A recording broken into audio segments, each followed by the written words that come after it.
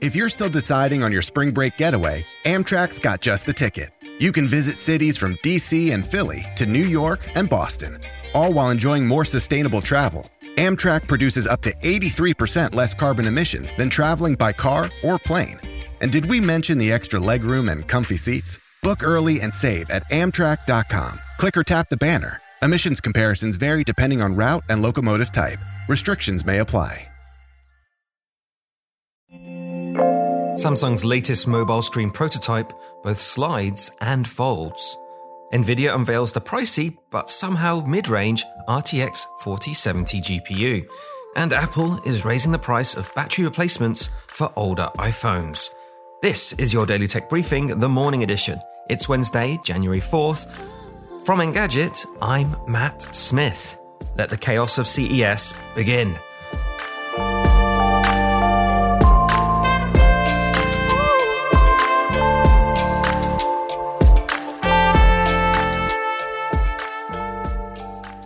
Samsung's apparently tired of mobile displays that merely fold in on themselves.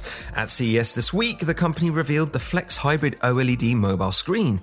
This can both fold from one side and slide out from the other. This combination not only increases the size of the screen, but alters the aspect ratio too. Starting off at a relatively compact 4.2-inch device, it folds out to a 10.5-inch 4x3 display. Then, because it's not done yet, the right side slides out and expands to create a 12.4-inch display with a 16:10 aspect ratio. And that seems ideal for watching TV and movies. Samsung's folding phones won me over in 2022, even if I could do with longer battery life. And with a screen this big, that has to be a major consideration for any real-world devices. We have seen rollout displays teased on concept phones before. TCL previewed such a device in 2021, but we never saw a working prototype. If Samsung does have one at CES, we'll be checking it out as soon as the show floor opens. Already, we've been barraged by new PC and TV announcements from Las Vegas. Keep track of all of the major CES announcements over at Engadget.com. What are you hoping to see?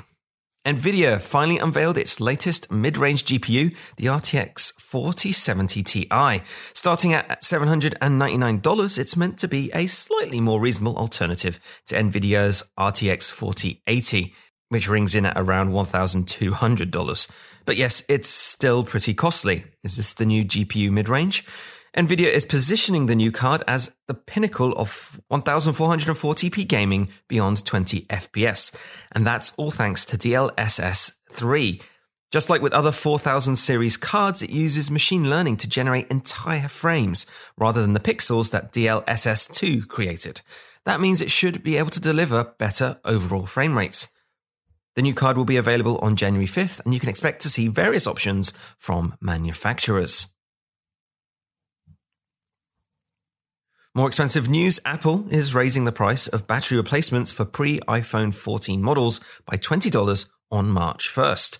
For notched iPhones, iPhone 10 through iPhone 13, this will bump the price up to $89. If you have an iPhone SE or 8, the price will climb from $49 to $69.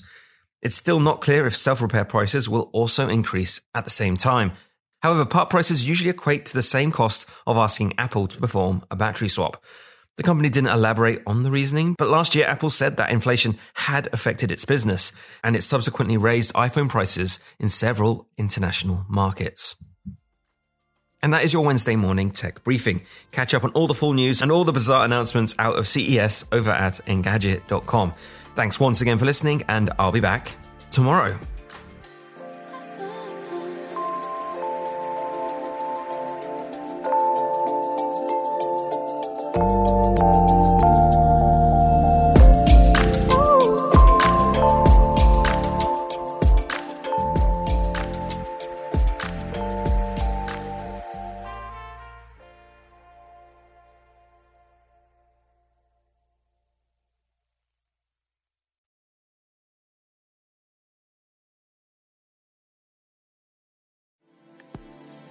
Thank you, Matt, for keeping tabs on our daily news. If you want a longer discussion about some big weekly topics, check out the Engadget podcast with me, Senior Editor Devendra Hardawar, and our reviews editor, Sherlyn Lowe. Yeah, you can get us on basically anything that gets podcasts, including Spotify. Just search for the Engadget Podcast.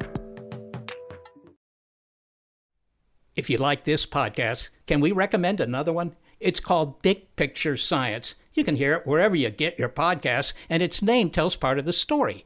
The big picture questions and the most interesting research in science. Seth and I are the hosts. Seth is a scientist. I am Molly, and I'm a science journalist. And we talk to people smarter than us, and we have fun along the way.